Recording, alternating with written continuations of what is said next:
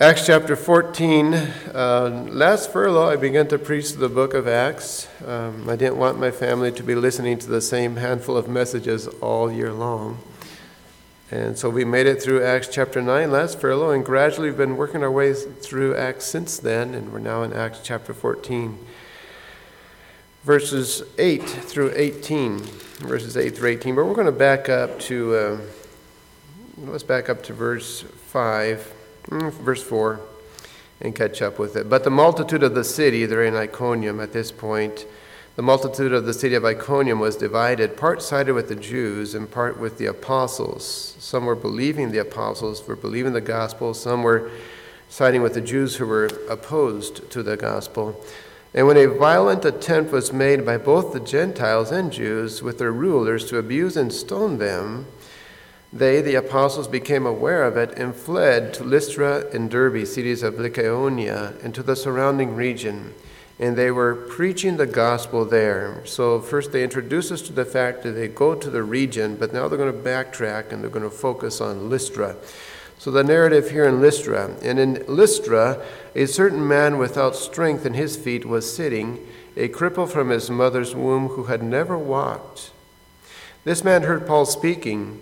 Paul, observing him intently and seeing that he had faith to be healed, said with a loud voice, "Stand up straight on your feet." And he leaped and walked. Now when the people saw what Paul had done, they raised their voices, saying in the Lycaonian language, "The gods have come down to us in the likeness of men." And Barnabas they called Zeus, and Paul Hermes. Some translations have Jupiter for Zeus or Mercury for Hermes, because he was the chief speaker.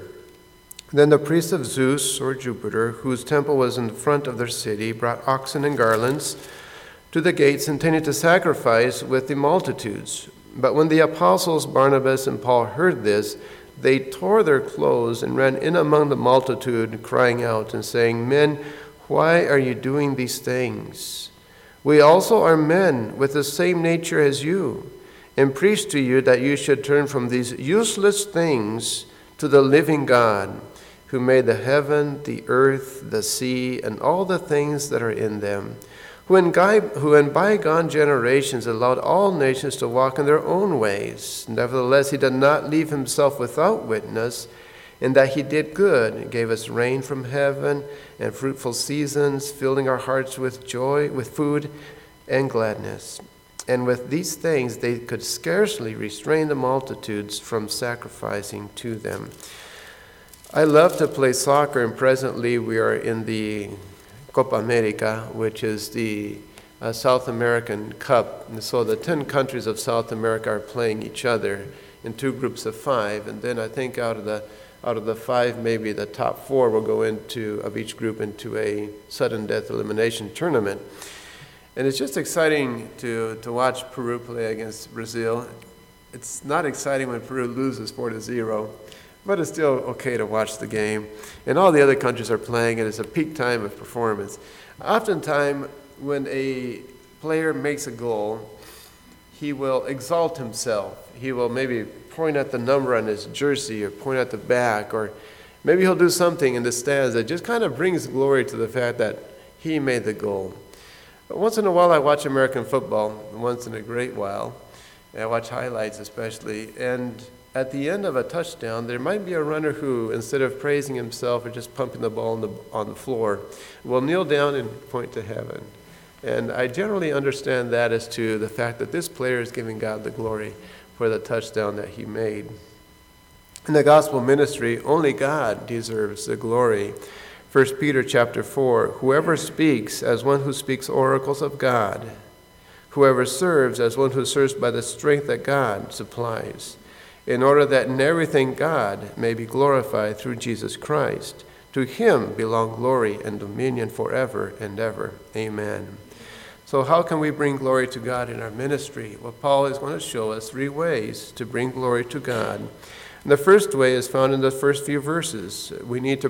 First of all, we need to prove God's glory. So there is, Paul and Barnabas are on the first missionary journey. They were sent out by the church in Antioch, the church of Antioch, the city, the capital of what was then the Roman province of Syria. Today, that Antioch is at the bottom point of Turkey. But they were sent out by Antioch. They went first to the island of Cyprus and preached in the synagogues of the Jews and preached the gospel in many places. Then they sailed across the ocean again, Mediterranean, to Antioch of Pisidia. In Antioch of Pisidia, many disciples were made, but opposition grew up, and because of the opposition, they were expelled from the city of Antioch. So they flee 90 miles north. They feel like they're far away now. They were in Iconium. But again, after seeing people saved, the opposition grew, and in this case, they were almost stoned, and they were able to flee just in time. And so they have fled now about 20 miles south to the little town of Lystra. Lystra's ruins have not been excavated yet. It's a town that no longer exists. The region was Lycaonia, and of course, they spoke Lycaonian language. It was a small region, and it was part of the Roman province of Galatia. So it's possible that when Paul wrote the book of Galatians, he was writing to the people here at Lystra and Derbe and others. But it was important as a Roman colony and now as a military outpost in the Roman province of Galatia. So Paul began to speak as his habit is, and in previous cities he would go to the synagogue first. We don't have an indication that he is in the synagogue here, but it's possible that if there was a synagogue that he would have gone to the synagogue first. And then he also spoke in the open areas. We're not exactly sure where he is preaching. We do know that later on sacrifices were attempted to be made for him at the gates of the city. So perhaps he was at the entrance of the gates where people congregated, and maybe he was just standing on a stool somewhere and just raising his voice and preaching out to the people that were surrounding the area. So as he was preaching, he was sharing the good news of Jesus Christ. Now we don't have his message here in this passage, but I want you to jump back to a message that Paul gave in Antioch so that you can see the gist of his message. We'll go to chapter 13, verse 26. We're not going to read through the whole message. We're just going to read some highlights of his message. Acts chapter 13, verse 26. Men and brethren, sons of the family of Abraham, and those among you who fear God, to you the word of this salvation has been sent. So it's talking about salvation from sin, from the power of sin on our lives and from the penalty of sin, which is eternal damnation. So the message of salvation from sin is being preached. How is that brought about? Jump down to verse 29. Now when they had fulfilled all that was written concerning him, they took him down from the tree and laid him in a tomb. So Christ had to come to earth, and Christ had to die for our sin. The wages of sin is death. But Jesus died in our place so that we don't have to take that penalty. Christ died for us. Thus, he also then gives us forgiveness of sins. This is effectuated also through, verse 30, God raised him from the dead. So Christ not only died for his sins, but he rose to show his power over death and sin, and now he can offer that forgiveness. Jump down to verse 38, and we see that proven. Therefore let it be known to you, brethren, that through this man is preached to you the forgiveness of sins. How can we obtain that forgiveness of sins? Verse 39. By him everyone who believes is justified from all things from which you could not be justified by the law of Moses. So Paul is going around preaching the gospel of forgiveness of sins so that we can have a right relationship with God and so that we can have a life everlasting in the presence of God after we die. That's great news, isn't it? It's just sad that a lot of people don't see it that way. You know, gospel ministry never was easy. Even the great apostle Paul was expelled from cities. They did not believe. Even the great apostle Paul was stoned, almost, in this case, and he will be stoned soon for preaching the gospel. And even today, when we go around preaching the gospel, we want people to hear, and we want people to understand, we want people to believe, but it's not going to happen in the majority of the cases. But there is a remnant that God is choosing. God has his people, and some will believe, and we need to be preaching the gospel faithfully so that those people will believe. And even though a lot of people will reject you, there's going to be somebody out there who will believe, and we need to preach for those people. So Paul is doing that. He knew there were people that would believe, and so he's there preaching in spite of all the opposition. So as he's preaching, he beholds a lame man who had never walked in his life. And this lame man was listening to Paul's preaching, and And he had faith in what Paul was saying, and his face showed the faith that he had. So Paul sees that on his face, and so he said to him, "Stand up right on your feet." And this man then leaped and he walked. Now, it doesn't say he got up and walked. It said he leaped and walked. So I can't imagine that, but I'm just thinking of this man prostrate. Maybe he's sitting down, and all of a sudden his legs begin to work, and boom, he leaps, and he begins to walk. And that leap must have brought the attention of everybody onto this person. Not only the fact that he was walking, but all of a sudden he leaps up. Wow. And so the crowd reacts. They were impacted by the fact that God had done a miracle through this man. We need to prove the glory of God. And Paul proved the glory of God by healing this man miraculously. All the attention is now, if it wasn't on Paul before, it certainly is on Paul right now. How can we prove the glory of God today? Well, we want to be careful not to be going around trying to imitate what Paul did and trying to heal somebody miraculously. The divine healing was granted to the apostles prior to Jesus' departure and then after Jesus' departure. And then later we see in the book of Corinthians that healing was God's gift to some, but not to all. And that divine healing was God's gift. It wasn't something that I kind of worked my way into it. It wasn't under my control. But even as these ministers were healing at times, there were many times in the New Testament that people were not healed. You know, Jesus only healed one person at the pool of Bethesda. The apostles healed many people, but not all. And gradually find that Paul did not heal, for example, Epaphroditus. And what did he say to Timothy? Just drink a little wine for sake of your stomach. So it's not that we're going to be healing people right and left wherever we want to. It's all in God's sovereign plan. And then as we see the progress of healing in the New Testament, gradually we see it beginning to die out. Only Corinthians mentions healing, and the other passages about the gifts don't mention healing gift at all. And then we come to Hebrews chapter 2, verse 3 and 4 that indicate that these signs were basically for an era. It was the era of transition in which God was proving with miraculous signs that the gospel that was being preached was indeed the truth that comes from him. It wasn't a made-up thing. It was a God-backed truth. But once all that miraculous intervention has been recorded in Scripture, then God no longer needs those miraculous events. And you go back through the Old Testament too. There were times in which God showed his miraculous power, but then there were years and years and years in which he did not show any miraculous power, because his intent is that we look at the Word of God and not be expecting him to do miracles all the time, to convince us all the time. I once spoke to a ferreteria man, a hardware owner in Peru, and I was preaching the gospel to him, and he said, well, if Jesus really exists, why doesn't he come down and show us? And Jesus did come down one time, and people did not believe him, even when he did come down. And he wants us to believe the written word more than he wants us to be believing every time that he shows up miraculously. So likewise, we need to be proving the glory of God in our community, maybe not through healing, but there are other ways in which we can prove the glory of God in our community. Obviously, salvation and transformation that we have proves God's glory. People will see a change in our lives. As we live in a way that is a sanctified manner, people will see our conduct and they will glorify our God, which is in heaven. But I think there's another way here. Paul is meeting somebody's need. And likewise, as we meet the needs in the community, that will also bring impact to our community and help people understand that this is a church that cares not only about the believers, but also about the unbelievers.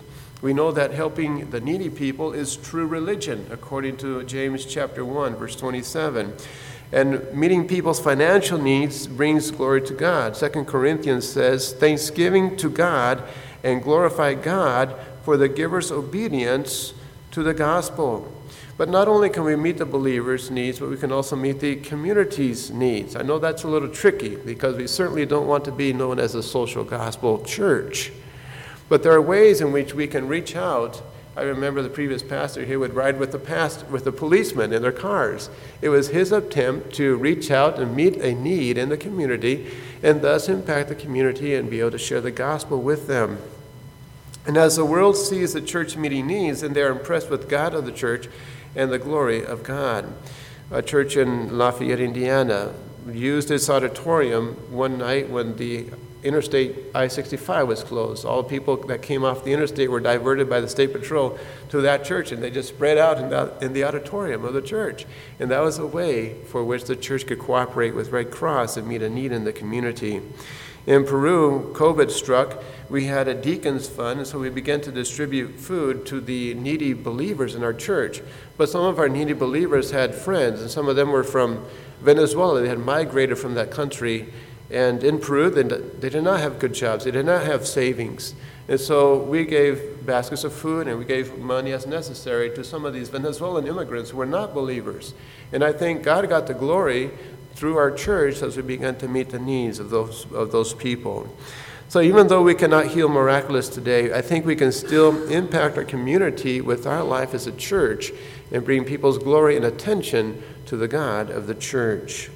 They come back here and we're trying to find out how we can glorify God in our ministry, first of all, by proving God's glory. Secondly, now, by protecting God's glory. We need to protect the glory of God.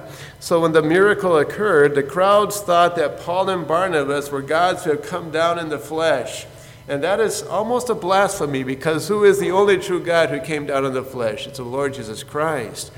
And so they called Barnabas Zeus, and some translations have Jupiter. The Greek word is Zeus, but in this time, the Romans had adopted the Greek gods and gave them the names of the Roman counterparts. So the Greek god Zeus had his counterpart Jupiter. Zeus or Jupiter was the leading Greek god, and so Barnabas, as the leader of the two, maybe as the senior of the two, maybe as the older of the two, was given the name Zeus. And then they called Paul Hermes, or Mercury. Again, the Greek is Hermes, but because in the Roman times the Greek god was Mercury, and the Hermes was the Greek god, the Roman god was Mercury, so the two names were interrelated. Now Mercury, or Hermes, was the god of eloquence, the chief speaker. And so Paul was called Mercury. Mercury was considered the son of Jupiter, or Hermes was considered the son of Zeus. And so the priest came out and he wants to give a sacrifice to Paul and Barnabas because he thinks they are the descendants of the Greco-Roman mythology. Gods in their own flesh come to their town. Well, this was off limits for Paul and Barnabas. They were servants of the true living God. They were no servants of Zeus or Jupiter, Mercury or Hermes. And so they tore their robes. The fact that they tore their robes indicates that they did not smile with pride and self-gratification over the fact that they had done something great for the Lord. Oftentimes when we do something well for the Lord, we have that tendency of saying, look how good I am. Look, good job I did. But no way with Paul. All glory was for God. And he did the opposite. He tore his robes. They tore their robes, and he and Barnabas then rushed into the crowd. It was not a matter of oh, please give glory to God. No, to them this is totally wrong. They rushed into the crowd energetically. They wanted to put an end to this. They wanted to make sure that the glory is reflected to God. And they were bold in the face of this crowd as they corrected the error of the crowd. They wanted to correct the idolatry of those people. They said, we're just men. And you must turn from these useless things, this idolatry, to the living God, the Creator. So we must protect the glory of God. And all through the epistles of Paul, he is constantly protecting the glory of God, even when he had the opportunity to glory as the spiritual father of so many different believers. 1 Corinthians chapter 4, verse 7 says, "For who considers you as superior? What do you have that you did not receive? And if you did receive it, then why do you boast as if you had not received it?" 2 Corinthians 10, "But the one who boasts is to boast in the Lord. For it is not the one who commends himself that is approved, but the one whom the Lord commends." 2 Corinthians 12, "Because of the extraordinary greatness of the revelations given to Paul, for this reason, to keep me from exalting myself, there was given to me a thorn in the flesh, a messenger of Satan to torment me, to keep me from exalting myself."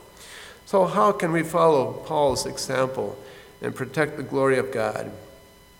I'm sure at work, maybe you've done a great job, and your coworkers, your boss praises you. Well, what do? How do you respond? Are you going to say, "You betcha, I'm a great guy"? No. You say, "Thank you for the compliment. Thank you for the encouragement, but praise God who gives me the strength." When you're in church and maybe you're teaching Sunday school, maybe you come up, sing a special, and thank God for the pianists and organists today for their efforts. I really appreciate that. It helps us to sing to the Lord. And I appreciate all the effort that goes into that, and I appreciate the talent that God gives to them. And so I thank them, and they then can say, "Yes, and thank God for the ability that He has given to me."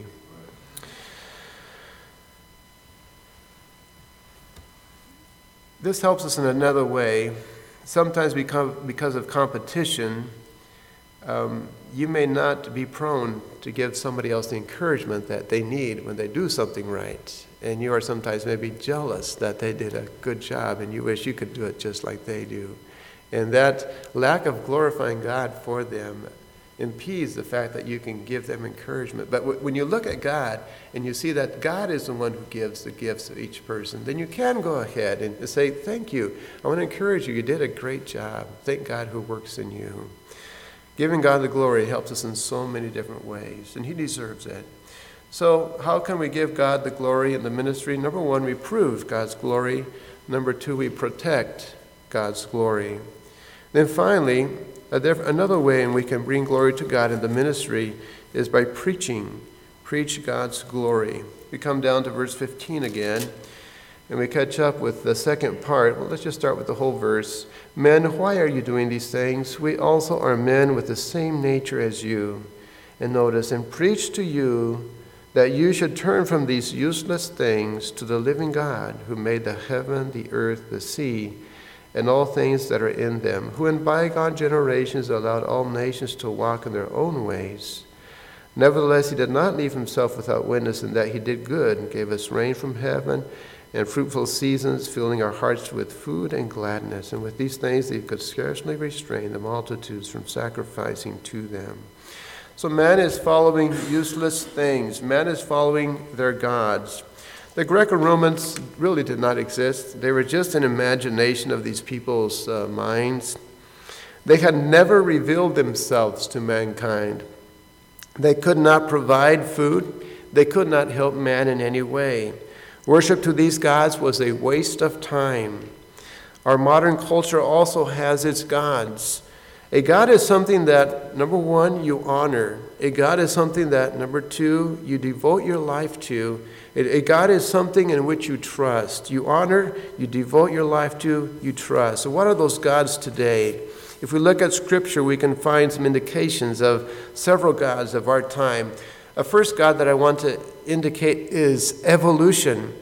Evolution is a god in this sense. Romans 1, verse 22 through 23, "Claiming to be wise, they became fools, and they exchanged the glory of the incorruptible God for an image in the form of corruptible mankind, birds, four-footed animals, crawling creatures." So that's idolatry.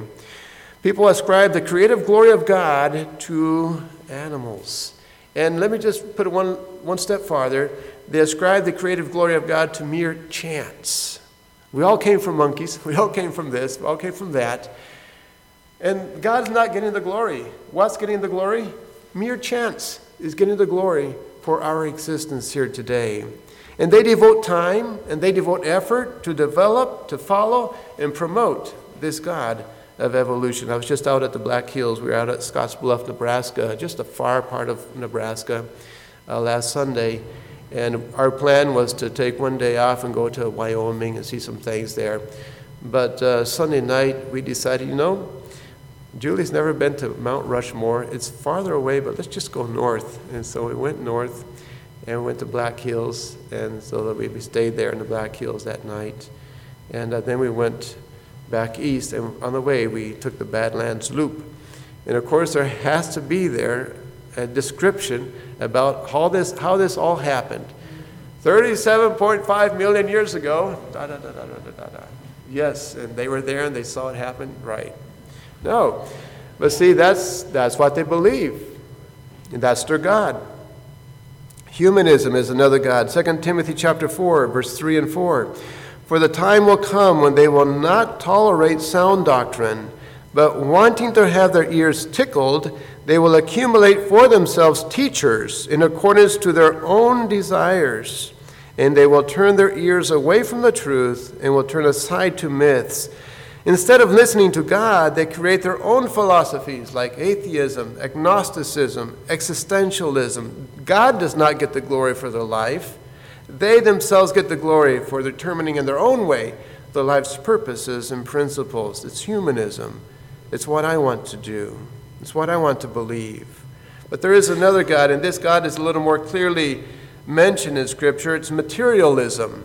Colossians chapter 3, verse 5, therefore treat the parts of your earthly body as dead to sexual immorality, dead to impurity, dead to passion, dead to evil desire, and greed, which amounts to idolatry. So this passage directly says that greed is idolatry. Why? Because we devote our time to the pursuit of money and possessions. We trust in money for our safety. We have no time for God because of our pursuit of money. They trust the dollar instead of God.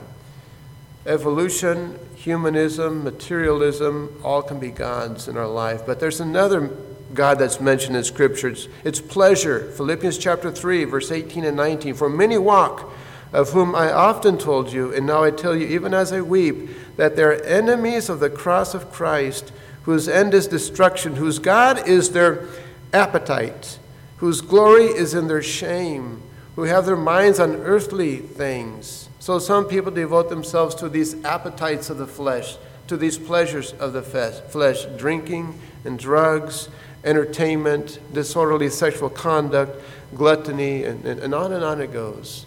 And their life is consumed with pleasing their fleshly desires. They have no time for God. They have no time for Him at all. But there are many other gods in this world. There's the Mormon God. There's the Muslim God. There's the Hindu pantheon. There are the animistic gods, etc. And all these gods are getting the glory and devotion that belongs to the true God.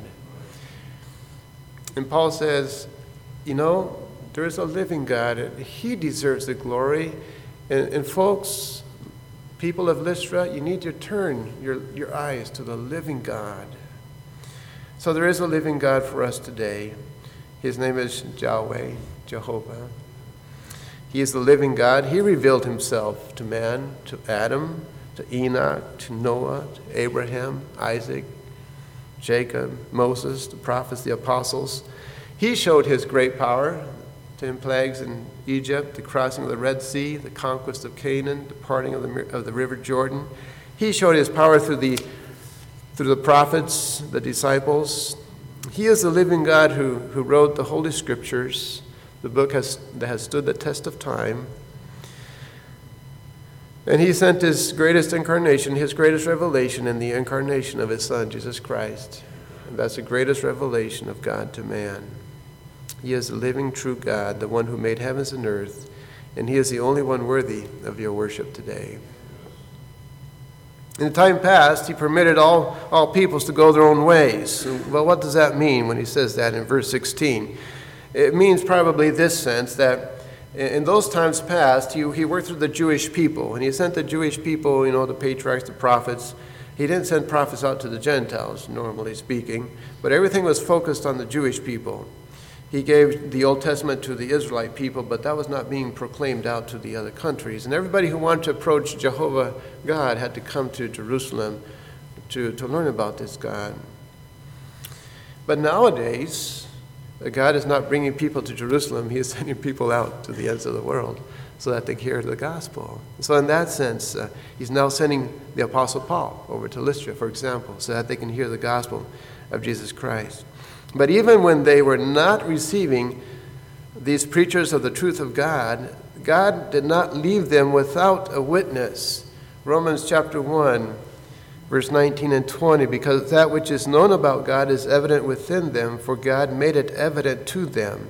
For since the creation of the world, His invisible attributes, that is, His eternal power and divine nature, have been clearly perceived, being understood by what has been made, creation, so that they are without excuse. And if you look at creation, there's no way you can believe that chance made this. No way. It's obviously designed by an intelligent person. So there is a God, and creation shows that God. But then the passage also says that God showed himself through the sustenance. He left himself the witness of creation, but also the witness of sustenance. He gave us rain, harvest, food, gladness. And I know sometimes the rain doesn't come when we want it. And we've been under maybe a semi-drought recently, but now the rain has come. And there's never a time when he doesn't give the rain when we need it. It's always there for us. And that's an indication of his existence and his love for us. And he does fill our bodies with food. He does fill our hearts with gladness as we sustain our body. So the Lycaonians may not have had a witness, direct verbal witness from Jerusalem coming to them, but they had creation and sustenance to know that there was a true God in heaven that was so different from the idols and mythological gods that they had. But Paul is here now, and now he's telling them that they must turn to the true God. Only God and his Son, Jesus Christ, is worthy of our honor, devotion, and trust. How about you this morning? Have you turned to the true God? Are you saved? Are you following more evolution, pleasures, materialism, and humanism today as opposed to the true living God? If you had died tonight, would you go to heaven? Are your sins forgiven? And if you have not made the decision yet to trust Jesus as your Lord and Savior and start worshiping the one true God, today is the time in which you can make that decision. All you have to do is believe in your heart that he is the true God, that he sent his Son, Jesus Christ, to die for you, and that believing in Jesus as your Lord and Savior gives you forgiveness of sins. That is a promise from God. God does not fail his promises. He will follow through on that for you. God is still sending us to counter the world's false gods. God is still sending us to make sure that he gets the glory that the world needs to give to him. A year ago, before we came back to the States, a lady from our church had begun to steer away from God. She was not doing the right thing. And there in the university, she met up with a man who was not a believer. Her believing brothers scolded her greatly for leaving the Lord and for hooking up with a man that was not a believer.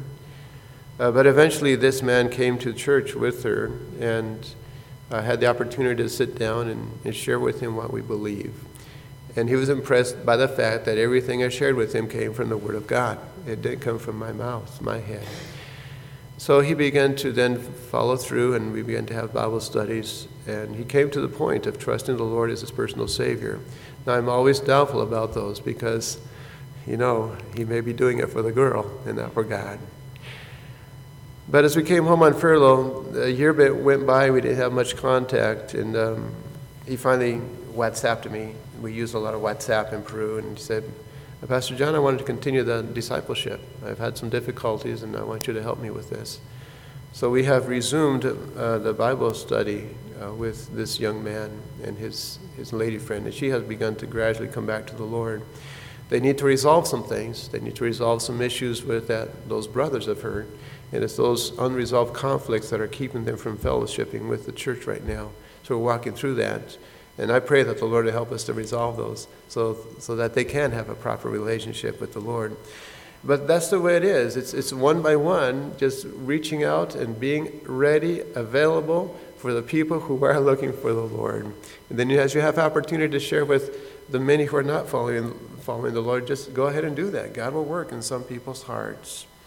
So Paul is teaching us that we need to give God the glory in the gospel ministry by making sure that we prove the glory of God to the world, by protecting God's glory so that we don't get it, but rather we reflect glory to God, and by preaching the glory of God to those around us.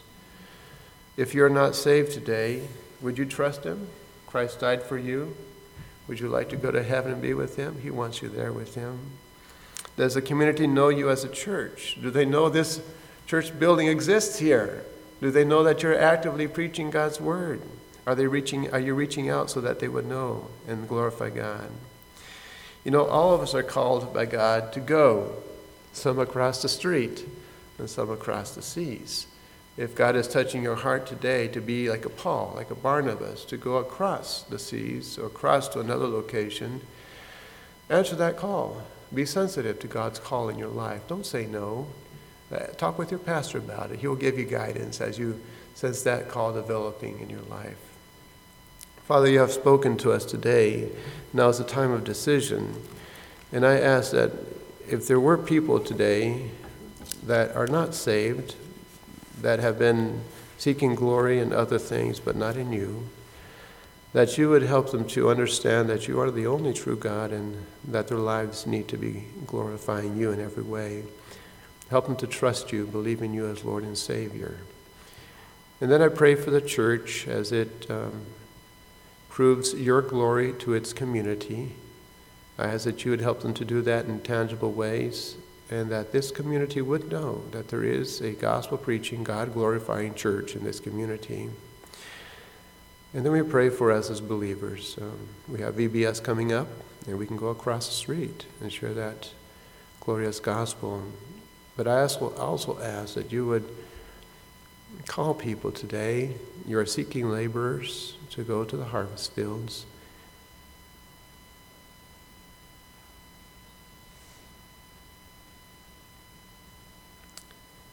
And if you're touching someone's heart today, may that person be sensitive to that call and not say no, but develop that call according to your will. And we ask in Jesus' name, amen.